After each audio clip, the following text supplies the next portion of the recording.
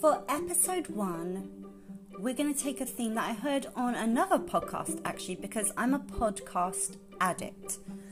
I didn't really listen to them before the pandemic, but through the pandemic, I found lots of people turned a lot to Netflix, whereas I wanted to carry on doing things in my life, but I wanted company. So a pair of headphones on and a podcast was how I got on with things, from gardening, housework, regular work, exercise. I just listened to podcasts, but I found that I get a lot of information from podcasts, but in a way where I don't have to sit and watch. And same with audiobooks. I read books in bed, sometimes I read books for leisure, but I do a lot of audiobooks, in the car, when I'm moving, when I'm at the gym. So that's how I do my life. But what I heard on a recent podcast was this. It was a business podcast, but they said survival is based on diversification, and that's very true for nature, but it's also very true in most forms of business. So in nature, the more diverse an animal is, the more diverse its food sources is, the more diverse it can breed with the more diversity in breeding. All of that diversification leads to survival. But in business, this is true. And I think in the past, my musical training leads to the opposite of that. It leads to niche, and it leads to perhaps excellence in one field, but that doesn't necessarily, as the pandemic proved, lead to survival. So I'm going to talk about that today.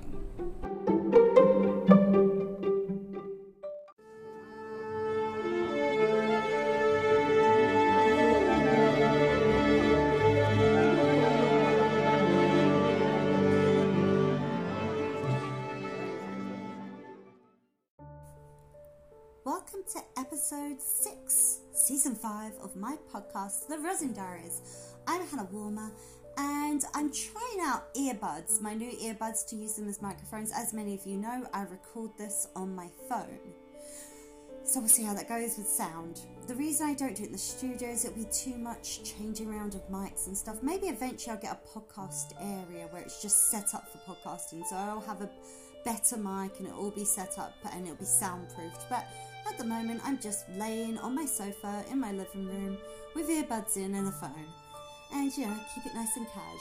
So today's episode is about two things. My 5 a.m. start, I'm going to explain it to you and why it's very important to me, and why I introduced that in springtime of 2022. And then also, I'm going to explain about studio updates.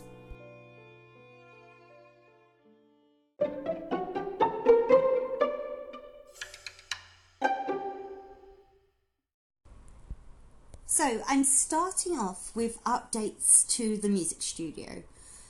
On completion of my degree, I got the studio, but it's a space. Well, I built it with help of friends. So I'm not going to claim I did this all on my own. I did the painting of the studio, but a friend's built a wall. It's quite a big space. They put walls in it for me. So there's a reception area, a little room, which is my little practice room, and then a large space, which was a large rehearsal space for small ensembles, anything up to 8 people, and piano rehearsals and stuff like that. So it was made as a rehearsal space and a teaching space just out of university or music college. And I use the terms simultaneously because here's the weird thing in the UK. College, what people in the States and possibly Canada call college, maybe in Canada this is true as well, I don't know, but sorry. In the United Kingdom we call that university. So anywhere where you get a degree, a master's degree, a doctorate, other stuff, it's called a university. However, the music school system, so the music colleges are called conservatoires, which often is referred to these days as music college.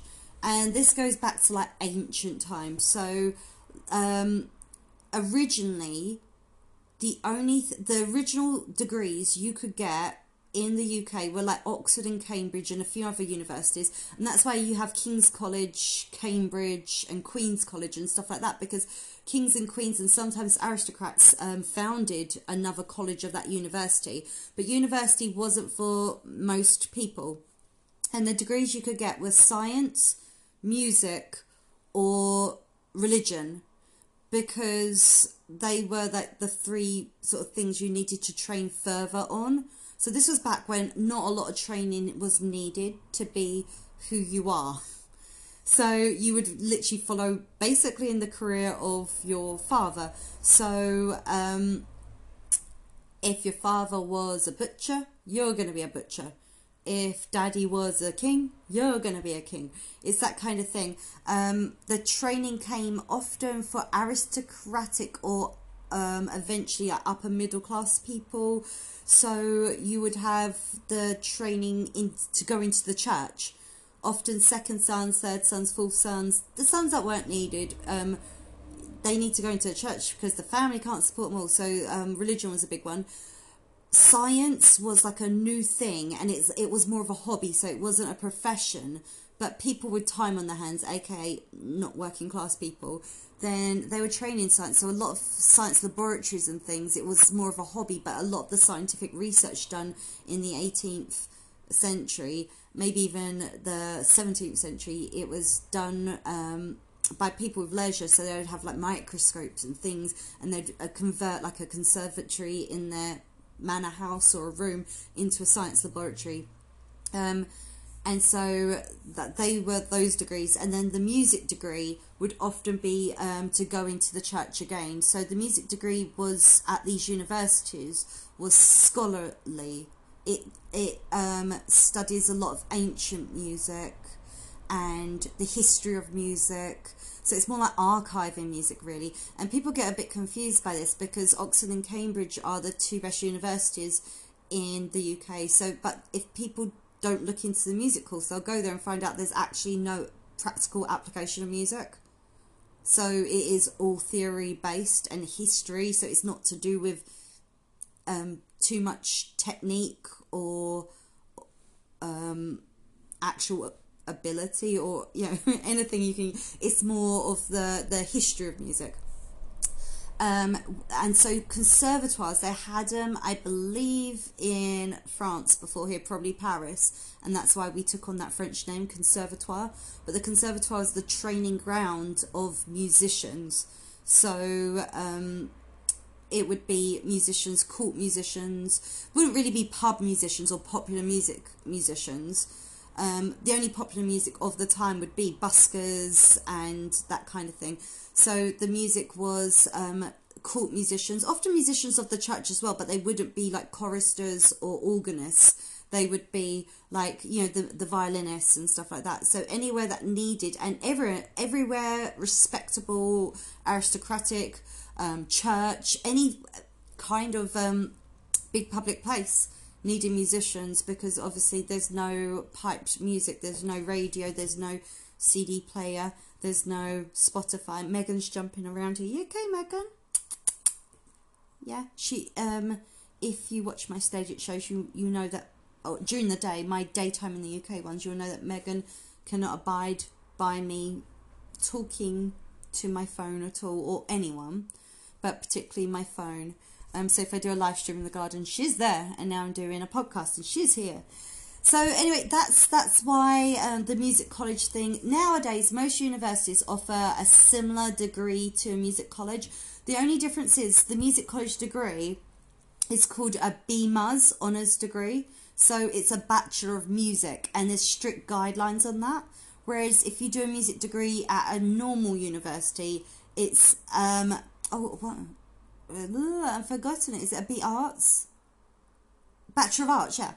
It's a Bachelor of Arts degree, and a Bachelor of Arts, so you get B-Sci degree, which is a science, you get a B-Mus, which is a music degree, or the B-Arts, but the arts one, or BA, that's what it's called, BA, and it's a Bachelor of Arts. And the Bachelor of Arts one, you have to really go to the university and look at the courses and see what you're studying, because the Bachelor of Arts means it doesn't have to be a pure degree. You could take music combined with languages or anything like that.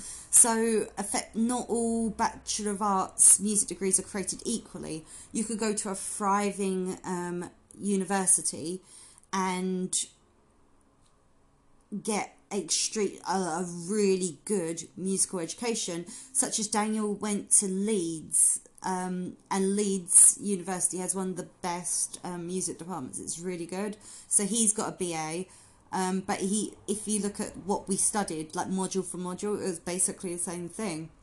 But you could go to other ones and you're doing more music marketing and management, and you don't get a lot of actual training in music. So it depends what you want to go into. Maybe you want to do music management and that would be a better course for you. But if you want to go into performance or composition, you need to look at those universities, where I find the conservatoires, they're known as sort of being the pinnacle of music. But I think you can get just as good music degree elsewhere. You just have to look into it a bit more, where you're guaranteed at a conservatoire. But anyway, after that little offshoot, back to the music studio. So I got the music studio, and that's what its principal design was for: practice, rehearsals, and a tiny bit of teaching. But as the years went on and my career evolved, the needs of the studio changed. So as I got into composing, particularly composing for film, that big area got taken over by a lot of composing equipment. And now it's the big area is half of it is composing equipment, half of it is the green screen equipment for stage it, and the little room isn't used as much because, to be honest, for stage it shows, I often do my practice and rehearsals in the green screen space, so I'm used to the space, because I find as a violinist it's a very physical instrument and I have to get used to the small space of the green screen, so I don't want to like use up too much space. But we've decided like there's a lot of it's not being used at its best, the studio. So the idea is I'm moving the green screen area into the little practice room, and we're setting up in-ears and video monitors so I can see the boy outside. He'll be controlling the entire show from the computer system on the outside. So he'll basically now be the producer of the show, similar to a radio station or a TV show. And the shows will be started and done, so I won't be fiddling around with the equipment anymore, and my performance will be a lot more fluid. So that's the idea of it. And then on the outside, it's kind of painted, you wouldn't see us on the big room because the green screen's in front of it, but I painted a whole wall to look like Mozart's house in Salzburg. I wanted to get rid of that, but the boy said don't, it's a really nice painting and I spent so much time on it. So we're not getting rid of the painting, we're going to incorporate it instead. So one wall of it will be all electro equipment, composing equipment stuff. And then we're going to have a pull down projector screen, a projector, and we're decorating the rest of the room, including the wall that was Mozart's house, like a historic theatre. A bit like the one I went to for that film premiere recently. And so we're looking for antique cinema seats on places like eBay, you know, ones they're just getting rid of from old theatres. And we have historic theatre seats there, and we've been collecting memorabilia from film, past film, historic film, but particularly to do with film scores. So I've got some Charlie Chaplin stuff, because Charlie Chaplin was one of the first film scorers ever. Not many people know it. They know him as a performer, writer, director, but also one of the first film scorers. And so we're decorating the whole room. And then the reception area is going to be more of like a meeting room. So it is still a reception area, but we can hold like meetings. So when we have directors over to the studio and stuff, they can sit around there and we can do, you know, like meetings and brainstorming and stuff. So that's the plan. And phase one of it should have been completed by now, which is the little room. However, the boy got run over, and so he will be doing a lot of the drilling and you know, the stuff that I'm not so sure about.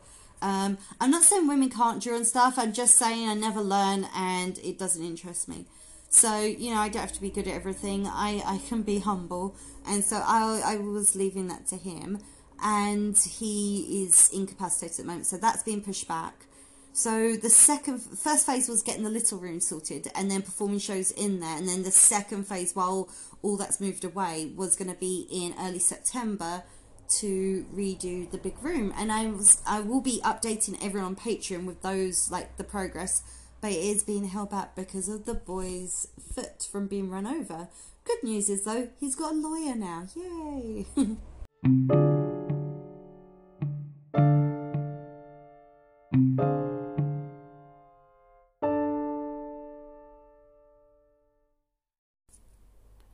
But now on to another aspect of my life that some people are curious about, some people know about, and some people don't at all.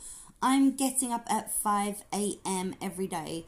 So each year I don't do New Year's resolutions. I think it's stupid. It goes against nature. We should all be like hibernating and struggling for survival in January, not trying to kill ourselves with like trying to change our lives in some dramatic way. It's the coldest month of the year. It's icy cold. It's the darkest month of the year. I don't know what it's like in North America or Europe, but here in the UK we don't get much daylight.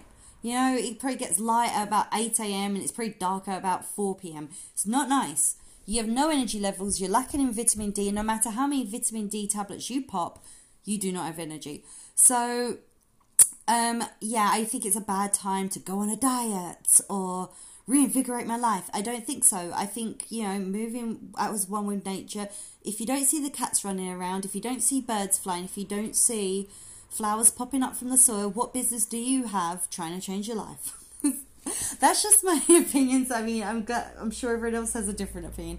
So I do like the idea of reflecting on your life and making positive changes. I just do it as a different month. So spring, the time of rejuvenation, the time of rebirth. That's the time for me when things start picking up. It's a bit sunny, birds are, you know, it's a happier month. That's the time where I feel like I've got the mindset like, yeah, I want to do something. So this springtime, Easter, I asked myself, what do you want to do? How could you improve your life? And I think, you know, I am bad at mornings.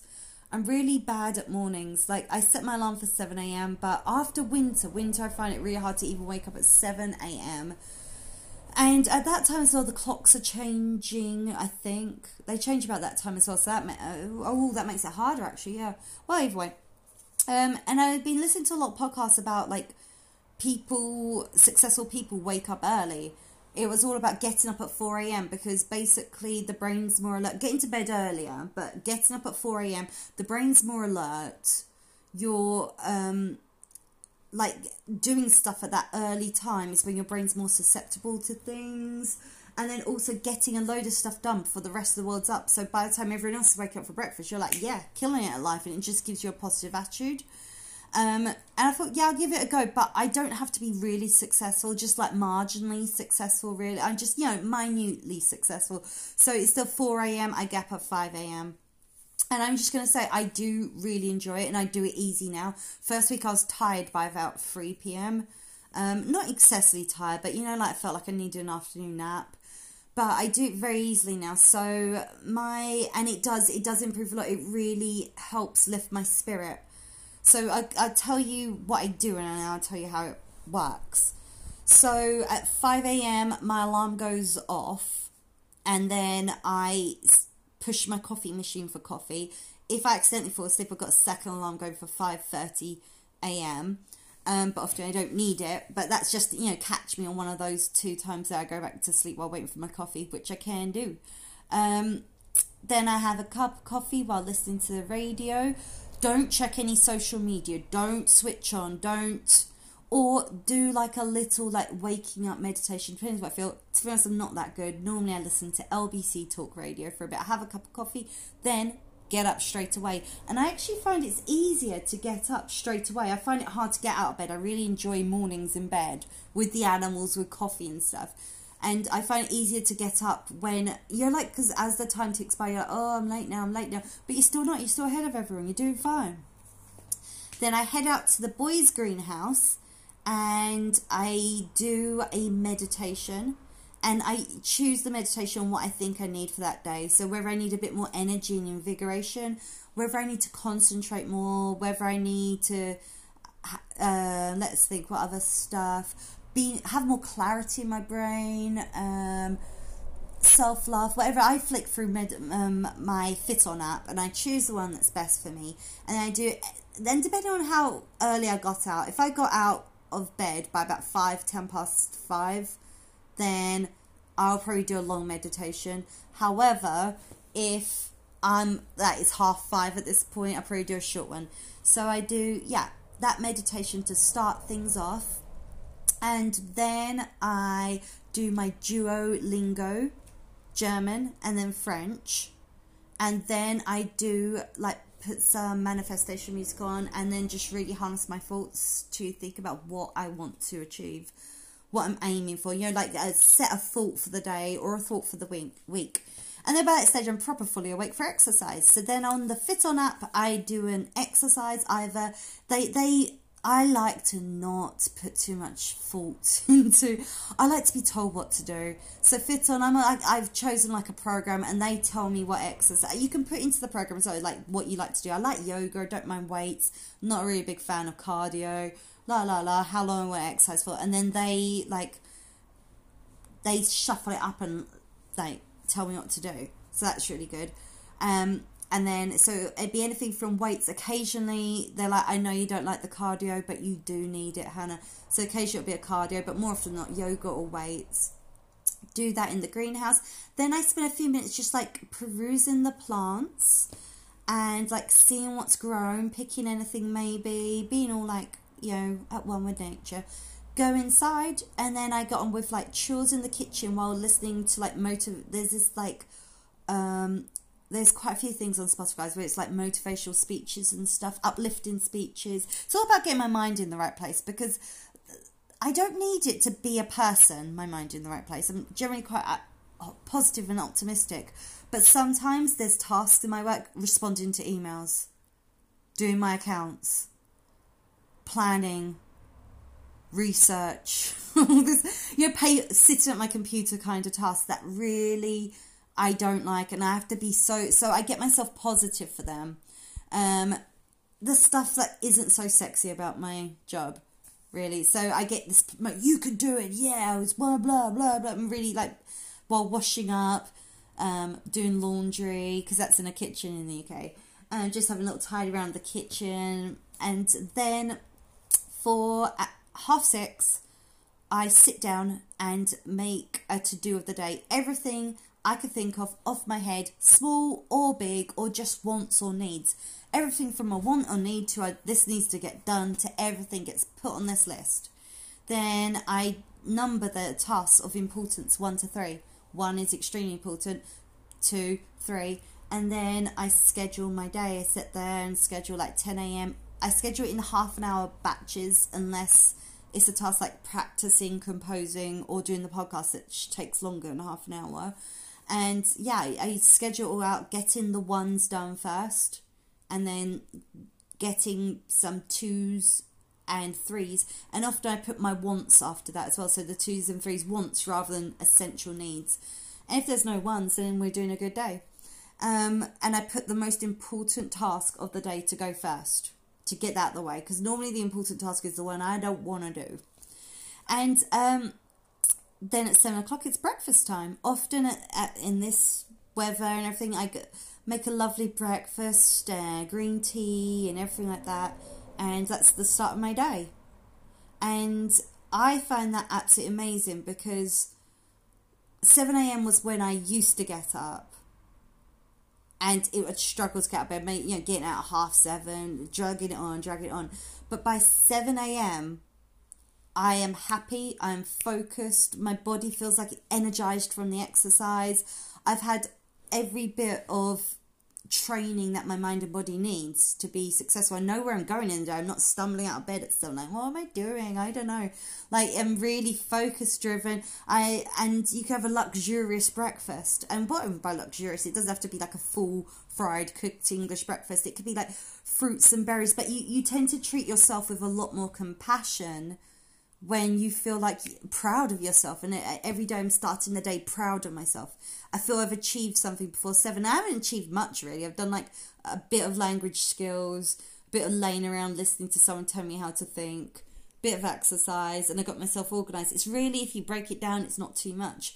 But for me, it gets myself in the right frame of mind and then the day is just streamlines. And often by 2 p.m. I've finished all my tasks. Like I've planned it with too much leniency, and I've got stuff done and everything. And it feels like there's so much more time in the day when I get up at 5 a.m. So I know anyone listening will probably be like, oh my God, you're punishing yourself. Why would you do that? Blah. It really, I mean, maybe it won't work for everyone, but if you're curious, I'd say give it a go, but for more than a week. Because the first week it wasn't like I'm falling asleep at the wheel tired, but by 3 p.m. I'm like, I could just do with an afternoon nap. And I think I had one once or twice, but getting past that first week and getting used to it. And there's going to bed earlier, it really gives me a lot more I don't always stick to it. So when I'm doing the 1 a.m. show on Sundays every other week, I do not get up at 5 a.m. that day. And occasionally, if I'm feeling incredibly tired, or I stayed up to watch a film till about 11 or 12, then I won't do I'll still have the alarm going, but I was like, not today. Normally when I go to bed, I set like an alarm for 7 because I know I'm going to sleep through that alarm. So I give myself, I don't religiously stick to it. I'd say 80 to 90% of the time I'm doing a 5 a.m. start, but I don't religiously stick to it. And also I cut myself some slack. So if I wake up at 5 and I drift off again, if I wake up at 4:30 and I drift off again, I set alarm for 6 and feel like, see how you're doing then. I'm not going to, I think these tasks we set ourselves, they work if we treat ourselves with compassion. But if we religiously stick to them against what our body's screaming out for, then it's sort of self-flagellation. It's sadomasochism, really, isn't it? And finally, also about the 5 a.m. start thing, I'd like to dispel some myths. As soon as I tell people I get up at 5 a.m. and I'm doing yoga in a greenhouse full of vegetables, people think I'm super healthy. Like I'm one of those people that like wouldn't let a carb pass their lips and they're living on green juice and everything like that. And I'd just like to dispel that. I'm reasonably healthy. I do enjoy health and fitness. And the 5 a.m. start was the change I made in my life. But I was already doing exercise and things. I eat a lot of vegetables and fruit, and I grow them myself. But I also am not a vegetarian. I eat red meat. I eat everything, duck, chicken, eggs, dairy, gluten. I eat all of that. I just try to have less of the alcohol and meat, red meat, and I eat doner kebab. That's the most like trans fat thing ever. But I treat those as a treat. So I try to get as much fruit and veg in my diet as possible. I try to cut down on the empty carbs like bread, but I do eat it. It's in my house. I just normally keep I keep bread in the freezer in my house, unless it's really good bread from Wenzel's Bakery. So I will keep, those par-baked rolls. I think I'm making my own bread actually and freezing it actually. But like unbaked, so the par-baked rolls I keep in the freezer. And then I also keep sliced bread in the freezer. So if I want to slice a toast, I get one out because bread would go mouldy in my house because I don't have enough of it to consume it all. So I keep bread in the freezer, and once in a while if I want to slice a toast, I'll get one slice out. But I eat bread, I drink alcohol, but I just don't drink alcohol daily. But I do, make my own cider. I love Prosecco. So, I drink coffee. I do drink green tea, but the weird thing is, I can't drink that on an empty stomach. So I tried doing, people like, I never have coffee. A green tea in the morning, it's the only pick-me-up I need. I tried that. And it makes me physically sick. So green tea is a really good digestive. In the Chinese culture, they drink green tea while eating. And so do Japan, I think, as well. Because it helps aid in digestion. So the green tea, they have it with a meal. And I find if I have green tea on an empty stomach, it starts making my stomach, the digestion come alive. And there's nothing in the stomach to digest. And so I start going hot and cold and, really nauseous, like where you've got to, really, really where your head's going funny and stuff. It's really powerful green tea for me on an empty stomach first thing in the morning. So I cannot have green tea in the morning. The only thing I can have is the strongest black coffee in the world. But green tea later on in the day, I make my own tea from the gardens. But though I'm into health and fitness, I'm a big advocate of moderation.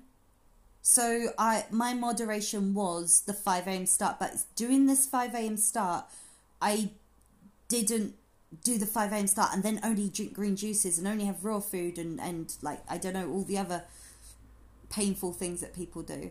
So yeah, that's what I see it as, a life of moderation and being kind to yourself.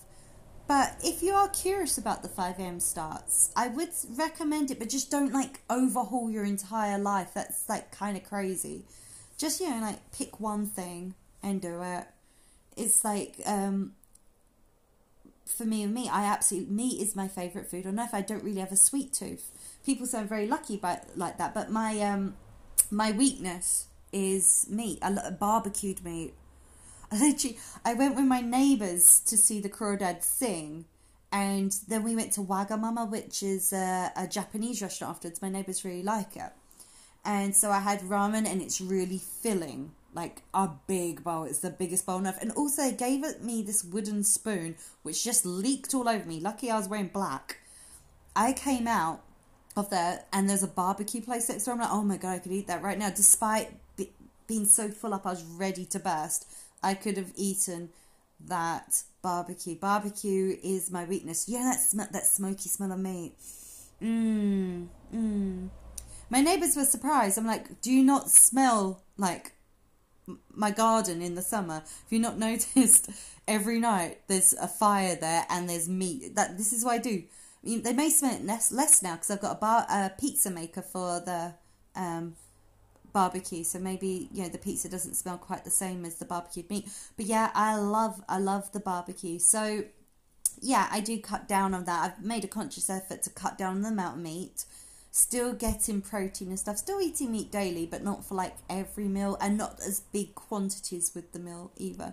But yeah, definitely look into the 5 a.m. start if it's something for you, because the benefits of it are that you start your day with a clearer head.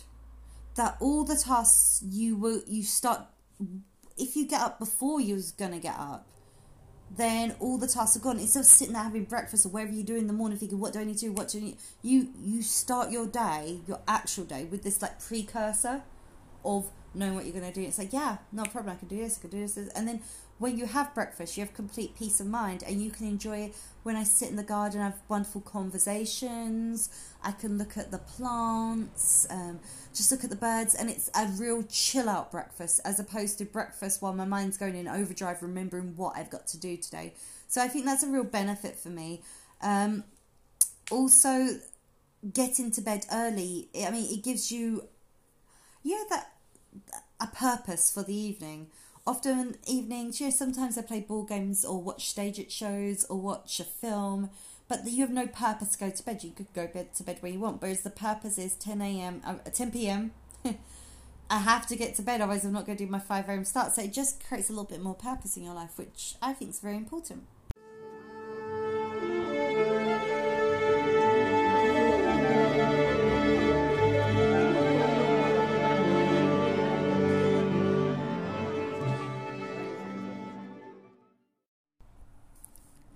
I'm Hannah Woolmer, and thank you for listening to Season 5 of my podcast, The Rosin Diaries. I hope that you're happy wherever you listen to the podcast, and make sure, share it with friends, tell them all about it if this is your go-to podcast of choice.